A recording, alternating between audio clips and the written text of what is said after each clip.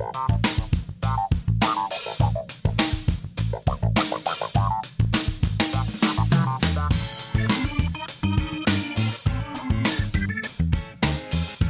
and welcome to another episode of the Collapsing Game Shelf Podcast, a podcast by a group of Vikings with way too many board games. I'm Tom, and I'm joined by... an enthusiastic raider, Justin. I did not prepare very well for this one, so I will be Adam Bluetooth. Adam Bluetooth. It is a Viking he was name, a Viking. Oh, I thought it was just... were you just like this guy with a thing in one ear the whole time yelling at himself? Is that... Yeah, that too. Yeah, and I'm the modern day business Viking, Adam Bluetooth. There you go. Who is constantly trying to make business deals on his in the middle of the grocery store. That's right. Rating your shelves for all the... Yeah, playing the game crazy or Bluetooth. There you go. Yeah. While walking through the downtown core. Yeah. This is a podcast where we play games in our collections, then talk about them. And today we are talking about A Feast for Odin, a game which I believe, Adam, you own? I do. How many? I do. I've only played it like twice now, but okay. I own it. So you've done it like once in real life and then once with us on Board Game Arena? That is correct. All right. Adam was he left the game in the garage and it's like minus 28 degrees right now, so he's not going to get it. So I've got the back of the box pulled up here on the internet. Cold. Oh, that's Celsius. Cold. By the way, I think it's some. Yeah, minus 28. Well, at some point, it doesn't matter. At that point, it's damn close to minus 28 F. Yeah, so it's fucking cold outside. Here we go. Delve into the world of Vikings and dabble in trading, hunting, raiding, pillaging, plundering, and raiding some more. Build houses, explore new worlds, and every round have a feast in Odin's name. In this great strategy game, Uwe Rosenberg lets you relive a bygone era. The large variety of actions and occupations guarantees your Northerners long-lasting fun with each game creating a new world on your player board. It also has a big Viking box full of components and possibilities, which I think is, I don't know, you didn't really need to like slap that on the end. Anyway, this is a game. I don't know if you've ever played a Euro style game before, fellas, but everyone gets a little bored. It's got like just a fucking chockload of symbols. It's got kind of like a grid on it where you're supposed to put stuff. You're putting stuff on here that's of a certain quality, like a green or a blue tiles go onto this board. And as you cover things up, you can get bonuses and get income as you go throughout the game and stuff like that. And it's pretty much where all the magic is happening. Green and blue tiles, incidentally, are like your clothes, like clothes and other things that you need that aren't necessarily like food or I was going to say food and something else, but it really is just food because like the red and yellow tiles are like just a big old hunk of livestock. It's either meat or veg. So this game goes through the round. Each turn consists of like, a bunch of different things where you're supposed to like, move the tiles over and figure out what all the next market is and all this other crap. But really the game is essentially boiling down to this action phase where you have a set number of Vikings at the start of the game, which are your little meeple dudes, and you will get more of these as you go throughout the game. And you are taking it in turns to slap them onto this board, which has a bunch of categories on them of what the actions are. So you've got like hunting, fishing, whaling, occupationing, raiding, building huts and exploring and all this other sort of shit. The basic gist of it is that like there's rows for each of the for all the different like categories of these things, and then the columns have 1, 2, 3, or 4 Vikings on them. So on the very left hand column are like the items that are easier to do because they only take like 1 Viking to do, and as you go further toward the right, you've got things that are more costly in terms of the number of people you have, but they also have better effects on them. So if you go to the one where you're just gathering resources, like putting one dude down gives you like a resource off of this, like the mountain range or whatever the fuck it is. And as you go further on, like you get more and more resources. Only one player can put their dudes on any particular column row combo. So if I go and start strip mining the mountain, then Justin can't come and use that exact same square. He can use the one, he can use the actions to the right of it if no one else is there, but it's kind of like first come, first serve in these things.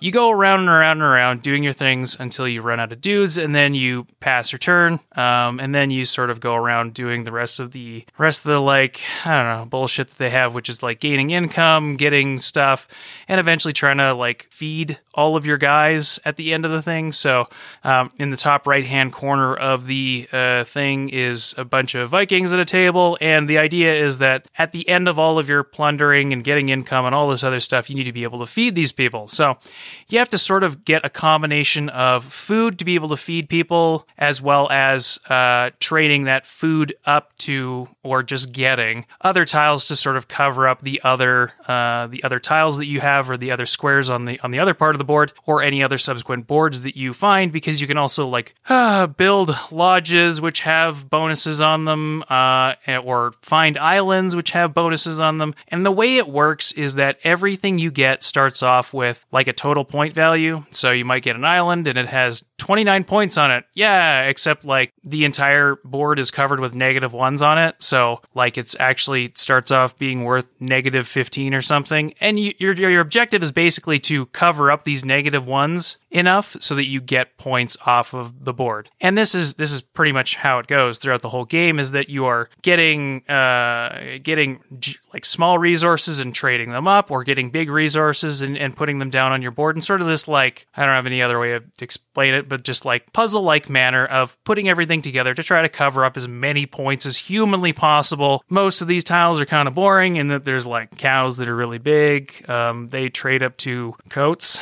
for some reason. Whale meat trades. It's just a leather vest, man. Whale meat trades up to robe for.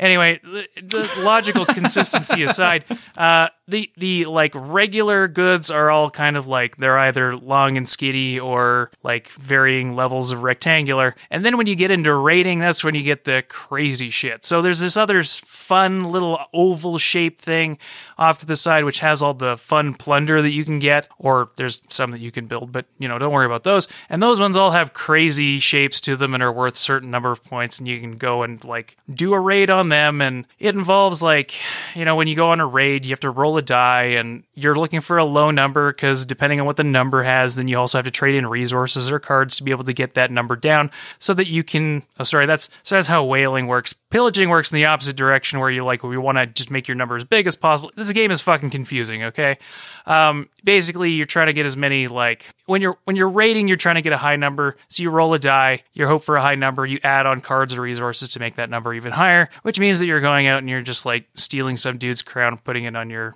thing. A lot of the actions on the other board, on the normal quote unquote actions, is what I was trying to describe, which is like you want a low number because you trade in resources. You're trying to get to like a low number, like 0 or something, to be able to go and hunt a bunch of whales. Anyway, this game lasts for about a few rounds. This is a really small picture. I can't remember how many there are, but like 6 rounds or so, wasn't it? I believe it's 6. Yeah, something like that. It's a nice round number. Yeah, and you get more dudes as you go, and et cetera, et cetera, et cetera, and you're just trying to like cover up as much shit as humanly possible on these boards. You can get more boards by, again, like seafaring out, I think is what, I can't remember what it's called, but it's exploring or something. Yeah. None of us actually research any of this, and this picture's too small for me to see. So, like you get more boards by doing that, and you can cover them up, and there's rules for all the placements and all that sort of stuff, and you need a boat to go out and do the... Anyway, suffice to say, there's systems within systems where you're trying to just get as much stuff as you possibly can to cover up all the negative ones that allow you to score mucho points. Anything else that you guys want to add? No, it's a really confusing game with a lot of shit going on. Yeah, it is. It's one of those games where initially it is, you kind of look at it and you're like, what's a good thing to do here?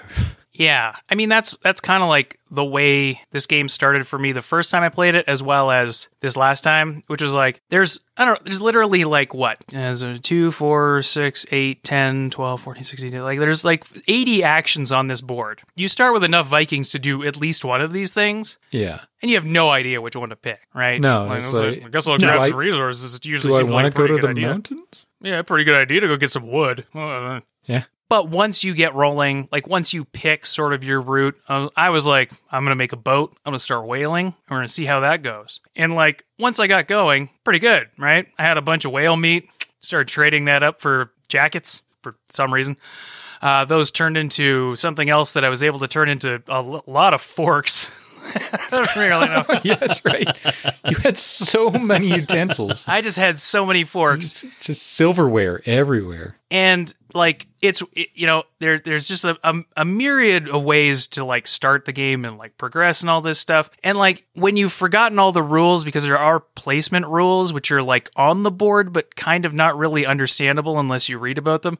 So like green tiles can't touch each other when they're on the board, but you can put blue tiles in between everything. Like blue tiles can touch blue tiles, and so blue tiles are better because you can just throw them everywhere. So I just had a shitload of forks just separating that and my like coats, and seemed to work pretty good. So I like this game because it is like there's a lot of stuff going on and there's a lot of ways to go about it. It's very thoughtful, very interesting in terms of the ways and the things that you can do. But it is way too much like off the hop without somebody explaining to you. Like you almost have to know what every single one of these fucking squares does to have a hope in hell of doing anything. And like I said, there's like 80 actions in here. That's almost too many. You almost need to like have a training round to jump into this game so that everybody understands kind of like what each thing is, so you know where to jump off from. Yeah, I think for me, like the only reason I kind of picked a direction was you start with like a couple of the occupation cards, and one of them was like +1 to rating dice rolls. So I'm like,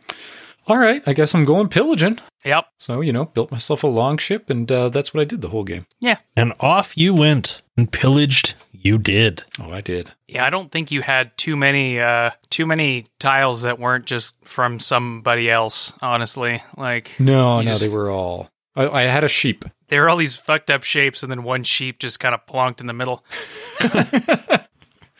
It's really hard to put the sheep in the house. Yeah. No, you can do that in Agricola. That's different Uwe game. Caverna, I think you can keep them as pets. I guess you could have one pet in Agricola. I think that was the thing. Yeah, you're allowed to have a cow or something living in your living room. Why not? Kind of weird, but I mean, that's a thing. Yeah. Sure. Why not? I've only played this twice. I definitely enjoyed the board game arena version because it's like, I don't have to set all this shit up. So that was really nice. And it's also really nice when you're new because it won't let you do something you can't. So it keeps you honest. So in a way, it's really nice the first time you play something complicated like this. Because for me, like a lot of it was just like, all right, I'll try this. It's like, it didn't work. Why didn't it work? I don't know. I'll try something else. Yeah. Learning in the most frustrating way, which is just like by trial and error and waiting for the game to tell you what you've done wrong. Yeah, for the big warning sign at the top to show up. It did bite me in the ass once when I clicked on one thing that I thought would do a thing, and it did the opposite of what I wanted, and there's no going back. Board Game Arena is that's right. Forward. Yeah. Just forward unto done. It's only forward progress, man. Right. Like we don't stop. Can't stop. Won't stop. Can't stop. Won't stop. That's right. The upside of this. Okay, first off, thing number one. This game is very similar to a game like Food Chain Magnate, where your first game, if you're playing with people who know what the hell they're doing, and you don't, for example, you're probably going to have a bit of a rough go. Oh yeah, that goes for your first couple games. Like there is a certain amount of like just understanding what's going on that is beneficial, and you're simply not going to have that until you play a few games. So be prepared. It's a bit of a beater. Number two, if you're playing it on Board Game Arena, it's very good because you don't have to set it up, but it's maybe not so good because there's in real life, there's a lot of different boards that you kind of have to pay attention to and maybe glance at from time to time, which I will admit can be confusing when you're playing in person, but at least it's nice to know that they're all there. In Board Game Arena, they're all on like different tabs, which is great for organization. But if you're playing for the first time and you might forget that one of those boards is there. I forgot a lot. No, absolutely. As did I. And I own this game. And well, I mean, to be fair, I've only played it a couple times, and the time we played it for this on Board Game Arena was like the day after my wife's Christmas party or my Christmas party. Anyways, not that that's an excuse, but boy, was I feeling post-festive. You over-festived. I was too festive. The night before. And anyways, like I said, not an excuse, but just boy, oh boy, was there a lot to comprehend that day. And I was not in a comprehending mood, so to speak. Still, good game. Really fun. I think there's pros and cons to both ways of playing it. Yeah. Pros and cons to both ways of playing it. I definitely recommend, like, if you are going to play it, like, try it on Board Game Arena, because I think that's a lot easier for a lot of people to access, unless you know people that have it. However, be aware that when you play it in real life, you may have a different experience. Mm-hmm. It does. Food for thought. Is it a bit? It seems like it's a bit of a table hog in person. That's huge. Oh yeah, it's monstrous. Okay, because like the player boards in the War Game Arena they seem quite large. Like there was a lot going on, and then there were like you could go explore Newfoundland and Labrador, and then also have like 5 houses just taking up all the room. Yep. Yeah. No. There's a lot of stuff. You want to make sure that you are prepared for this. Like, put the leaf in your table, kind of thing. Not recommended for play on an airline. Jesus, Lord help me, no. Please don't. I mean, if you do, like, send me a picture on some social media. Whatever social media is in trendy at the time that you do it. If you play Feast for Odin on a goddamn airplane, boy, oh boy, that's something I want to see. I feel because I'm not sure. I feel like that should be some sort of meme thing where there should be a forum somewhere where people just post photos of board games that should not be played on an airplane. Just like playing obnoxiously large board games on airplanes. Yeah, that's a real Agent of Chaos move. That's why I like it. Well, well, math checks out. Seems like a good time to plug our Patreon so you can help us get a private jet and we can make some of these happen for you. Or at least set up a studio that replicates a private jet. Oh, it's probably cheaper. Which one? Yeah, I guess in the long term, as fuel becomes more and more scarce, like I guess it makes more sense to have a little house on hydraulics than like an actual maybe plane. Just you could buy like an old private jet that you don't need to worry about flying it. What? Oh, okay, I see. Need to do a feasibility study on this. I thought you were like get a private jet and then like, well, one of us has got to learn how to fly the damn thing. So now one of us has become a pilot, and six years later we're flying around playing board games. What the hell happened to these games? What could possibly go wrong? I have this brand new business venture. There you go. It involves Odin, Vikings, and a private jet. Yeah, that's how we know we've made it, and we have our private jet for playing board games. One other thing I was going to mention was that I've heard that this game is very good as a solo thing, which I can understand because of the way basically you're kind of buying puzzle pieces to put into a puzzle, which is kind of cool. So that might be a way to get into it. There is an option on Board Game Arena. Unfortunately, this game isn't free on BGA, but BGA is not ridiculously expensive. But there is an option that you can play this solo, which is, I've heard, quite fun. I mean, I haven't done it myself. I almost had the urge when I was very bored at work, but at work, haven't tried it. Does it have like an AI kind of thing going on, or is it just you just kind of playing around and finding the optimal route, trying out different strategies? Yes, it's definitely quite a bit of trying to find what works. Oh, okay. Spoiler alert, nothing works. Only whaling. I've never actually done it, but I've heard that it can be fun. I mean, basically, the way I look at it is your first game is gonna be basically a solo game anyway, where you're just like, let's see if I can hit 100 points, right? That's kind of your goal, is like, let's see how high I can get, and let's not worry see if I can break 0. Yeah, Yeah. exactly. Yeah. I'm going for Can par, I make everybody. positive digits? It is really funny when you look at your score on Board Game Arena. It's like you look over, it's like, oh, it's negative 75. Cool. I'm sure this is going to go well. What else is there? I mean, you mentioned the occupation cards. This is kind of like, both Agricola and Caverna have. I don't remember if the one about the Iceland had those. Reichhold? Reykholt? Oh, fuck. I own that one too now. All right, there you go. The one thing that isn't super represented in a lot of these pictures is the occupations, which is pretty fun because they inject a good amount of chaos. And like in Justin's case, or like Justin said, right, it can sometimes give you something to shoot for if it's like, hey, do this thing and you get a bonus. I think that's basically where I got the idea to start becoming a whale trader.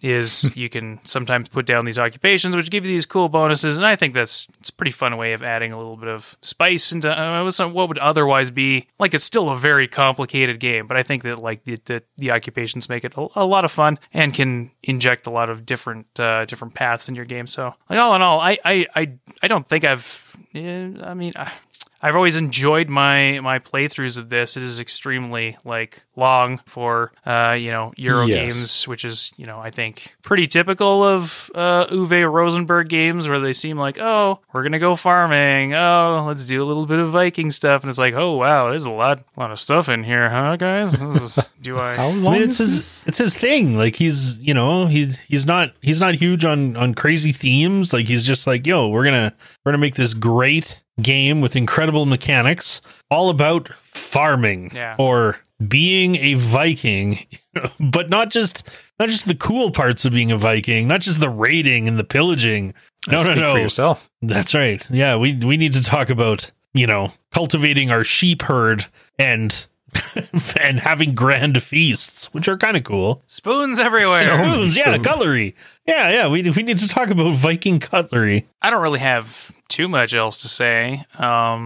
I think one of the things that is a big departure on this one from some of the other ones that we've played is the dice. So that can be sort of a kick in the nuts if you get a bad roll. Where you go whaling and it's like, roll this D10 and you got to get down to 0. So you gotta, and I think you get -1 for every Viking you have or something like that. You get some amount off right off the bat, and then everything else just has to come from resources or cards. One of the nice things about the way that they've done it is that if you fuck it up and you don't get to catch that sweet whale, you get a bunch of your dudes back, and then you get a consolation spear or something, some food. So it's kind of nice that even though there is dice, which does sort of inject this chaos into the whole thing, you're never going to go in there and go all in and then get completely fucked over, which I think is good. Totally. There is one, there's ways to kind of mitigate it, and 2,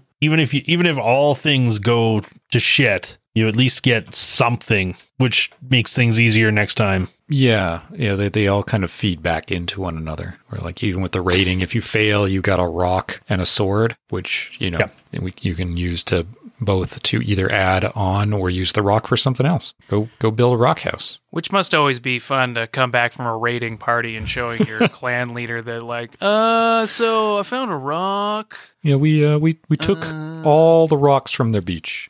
Yeah. Their beach is rockless now. We didn't get that gold hoard, but so we didn't get any of their stuff, but those motherfuckers aren't going to be having rocks for a while, I'll tell you that. Yeah, I don't know. Anything else you guys want to talk about with this Feast for Odin?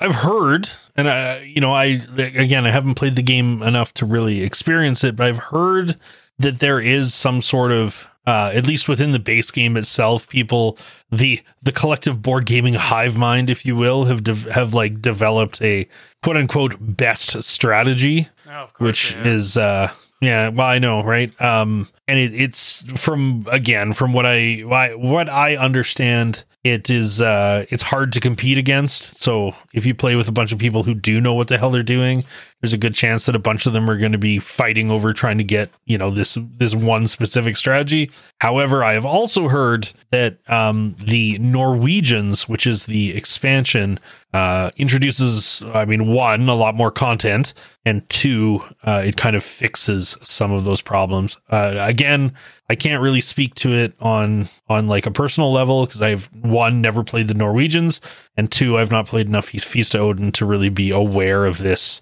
strategy. But just so you know, it's out there. Now with 100 choices. Yeah, we tripled the action board, and now there's 198 different actions you can take. Try to figure out this puzzle. Take this, motherfuckers. Does it involve just getting as many islands as you can? Is that it? I honestly don't know. No idea. Okay.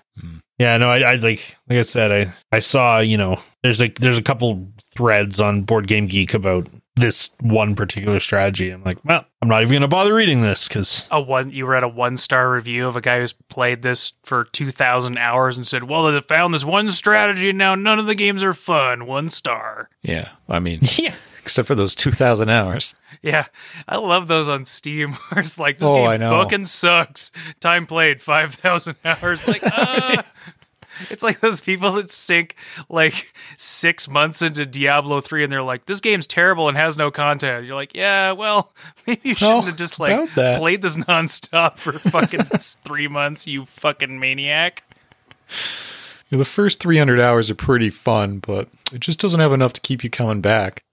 Wonderful. Reminds me of those maniacs playing WoW. Anyway, so anything else? Any final thoughts? I was wondering, I think both of you compared this to Agricola and Caverna.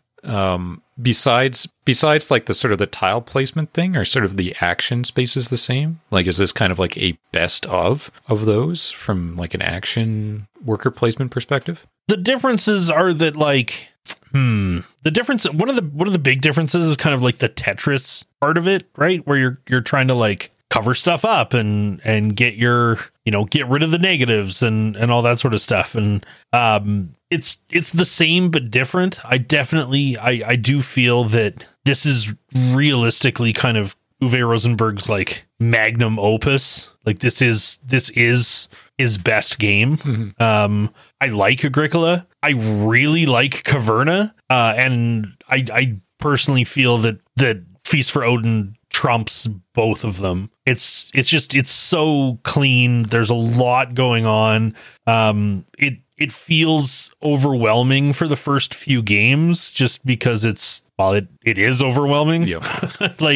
it just feels like a lot. And the first couple games you play, and especially if you're, in any sort of post festivity condition, this is not a great game for those sorts of moments.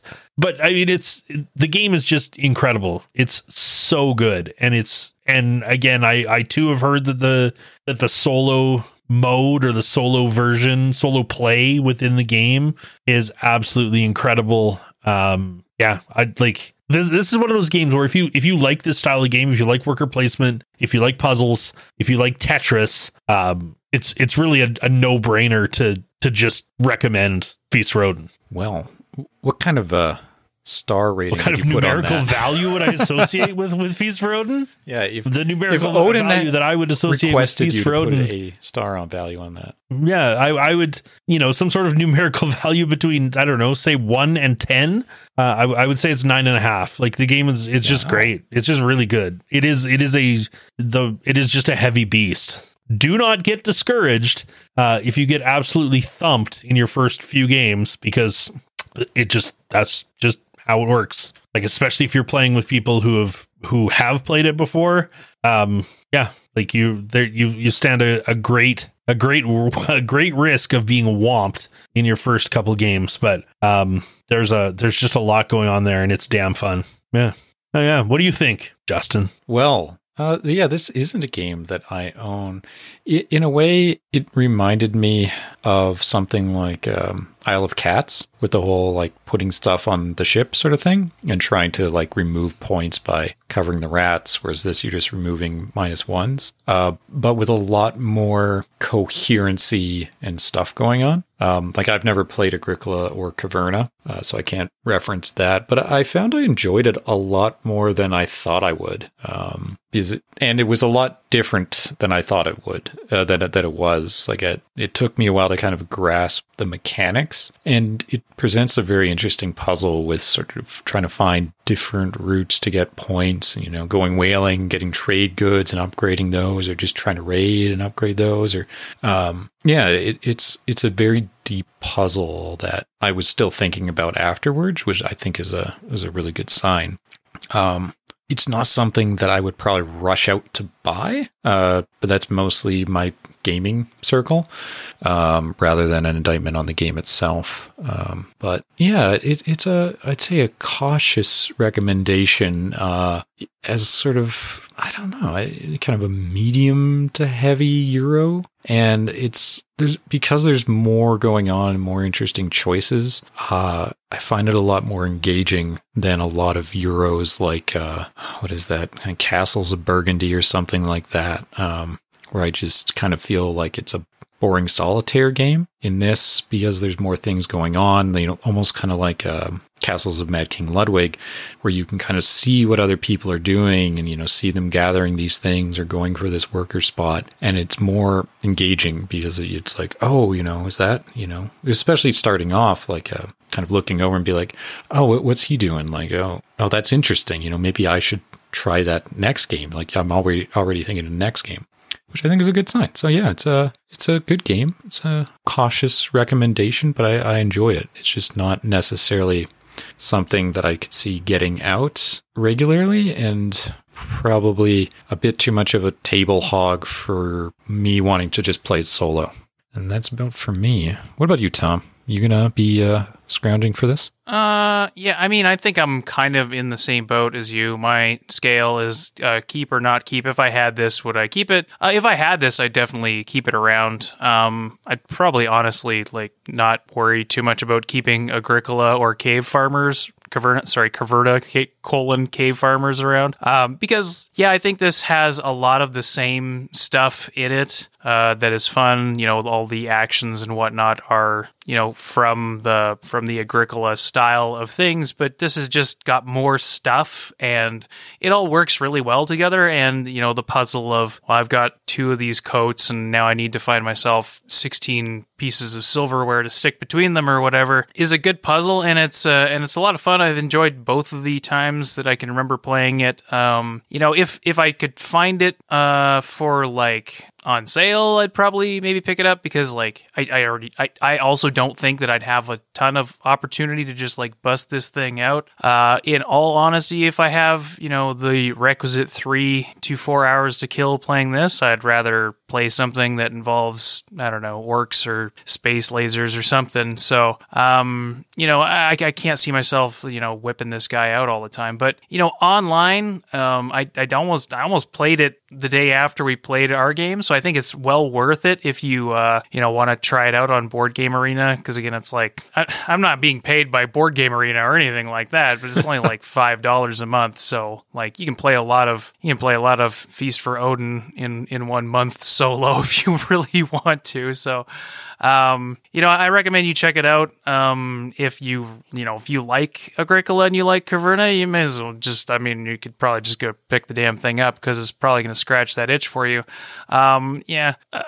So yeah, it's a keep for me. I recommend it. I recommend you check it out online first, probably. I mean, that'll probably be the best way to get your feet wet if you're not sure about it. And yeah, if I see it around, you know, and it's not horrifically expensive, or if I'm just feeling charitable at the time, I might grab it. You never know. But yeah, it's a really great game. I've enjoyed it every time I've played. And, you know, if you play it enough, there's an expansion, which apparently allegedly fixes a strategy that, of course, some maniac came up with, because that's what people do. Some people are just looking to break the game. Speaking of games, I've come up with what I'm hoping might be a fun little interstitial here. Oh. You guys ready for this? It's called... Yes. Lay it on me. What? Hold on. Let me see. Let me see. Okay. I'm trying to find the one that I found that I thought was quite funny. What I'm calling this game is Guess That Game based on the 1-star review. Good. So what I've done, or what I was thinking of doing, is picking a 1-star review from some of them on Board Game Geek, and I want you guys to try to get, and you get one guess. I'm gonna give you guys one guess, and you're gonna try to figure out what it is. Is it Wingspan? Hold on here. All right. Okay, I think this one, because what I'm trying to do is I'm trying to find some that are vague enough that you can't just get it, but I do like some of these. All right, here we go. Dry, boring, somehow inducing analysis paralysis in many people, which makes this dreadful experience even longer. Move stuff around and try believing that you are having fun. Would rather rearrange furniture. A much more pleasant thing to do and leaves you with the sense of a job well done at the end. The only thing you'll have after finishing beep is why you even started in the first place. How people think it's a good gateway game escapes me. I would have never gotten into modern board games if this were my introduction. Okay. A gateway game where you're moving shit around, quote unquote. Now, Is it one we've played? yeah, I'm going to go off of ones that we've played for this podcast. Oh shit! Well, okay, we only have 200 and some episodes to dig through. Yes, but it is a gateway not narrowing game, it down and a ton. moving. Yeah. Well, it's a gateway game where you're moving shit around. Let me just double check that I'm not fucking with you guys here. Yeah. Just gotta shit around. Just gotta make sure that that we have actually done this one. I don't know. Is it Pandemic? No, it's I not don't think Pandemic. it's Pandemic. Damn. All right, Justin's out. Yeah. Moving shit, or like it's the moving shit around part that really fucks me up. I was thinking, maybe he thought removing shit. Yeah. Well, these are going to be verbatim, except for the name. This person stuck the name in there, so I had to beep that out. Mm-hmm. Yeah, so obviously that has to get censored out. No, that completely makes sense. Okay. Okay, I'm just gonna go with what I like. The first thing that popped into my head, although I feel fairly certain that it's incorrect, but you never know. I want to say that it's like Splendor. You got it. It's Splendor. Oh. Oh, nice. This person hates Splendor. There you go. Wow. How do they hate Splendor? Like, they hate Do you fun. move a lot of stuff around in Splendor? I don't know, man. That's why I thought it was funny. Splendor's such a good game. What? There's some other vicious ones on here, but they're too long. They're too long to go into. Man. Thank you so much for listening. I hope you enjoyed this episode. If you have any sort of constructive criticism, fire that on through email at collapsinggameshelf@gmail.com, Twitter. And if you have unconstructive criticism, you can stick it up your duff. There you go. Or send it to our Twitter account that is probably, yes. I don't know, lying fallow. Yeah. For as long as it still exists. It's currently on fire along with the rest of Twitter. Yeah, I might. I'm not even gonna keep plugging it because I think I'm just gonna delete mine because I don't know. It's why? not useful at this point. So yeah, use the email and we might pop up somewhere. I don't know, maybe. Justin, what is the email, Tom? I said collapsinggameshelf@gmail.com. Oh, I was just checking. I wasn't there sure. There we go. Yeah. No, it's collapsinggameshelf@gmail.com. Perfect. Like Gmail, like G. I'm pretty sure. Mail. Yeah, yes. yeah. That is what it. Yeah. No, I got it. Yeah. Look, we haven't done this in a while. It's all good. So in a land where there's no Twitter, well, I guess you can still use your Justin. I'm not going to judge you. You got anything? I mean, I still have my Twitter. I don't know if I've used it. About the same level of use. Yeah, it has seen the same level of use from its fruition, which is little to none. But if for some reason you feel like tweeting me at Don't Trust Justin, why don't you go ahead and tell me your favorite board game that involves a Norse god? I'd love to hear about it. What about you, Adam? Cyclades. I think. Oh, it's not Greek. Norse. That's Greek. Yeah. All right. Ignore that. Edit. If you are looking for me, I am at For the Win on FORTHEWHYN on the social medias. I don't know. I don't know what social media is going to look like as like I said, Twitter Twitter continues to spiral out of control. So if you're looking for me, I grab For the Win on every social media I can get my hands on. So if you're looking for me, that's a great way to do it. It is goddamn cold out, so FTW Barbecue and Bakery has been taking a bit of a hibernation. We've been having a particularly nasty winter this year, and it does not lend itself well to barbecuing.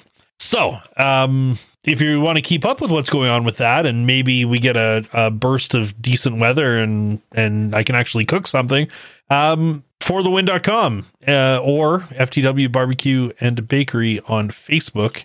Either one will get you some info. That's it. That's all I got. Right on. Yeah. I guess my social was Team Rage Tom. I might resurrect that somewhere else. But if you want to find me, Team Rage Tom, probably the place to try it. I don't know why I decided to stick that at the end. I should have just stuck to my guns, man. I don't know. You're fine. No, it's okay. It's okay. Yeah. I'll just have to start up a business, I guess. Thank you again so much for listening. I hope you enjoyed this episode. I hope you have a great rest of your day, and we'll be back at you next time with something fun. Thanks again. Bye, everyone. Bye. Bye, everybody.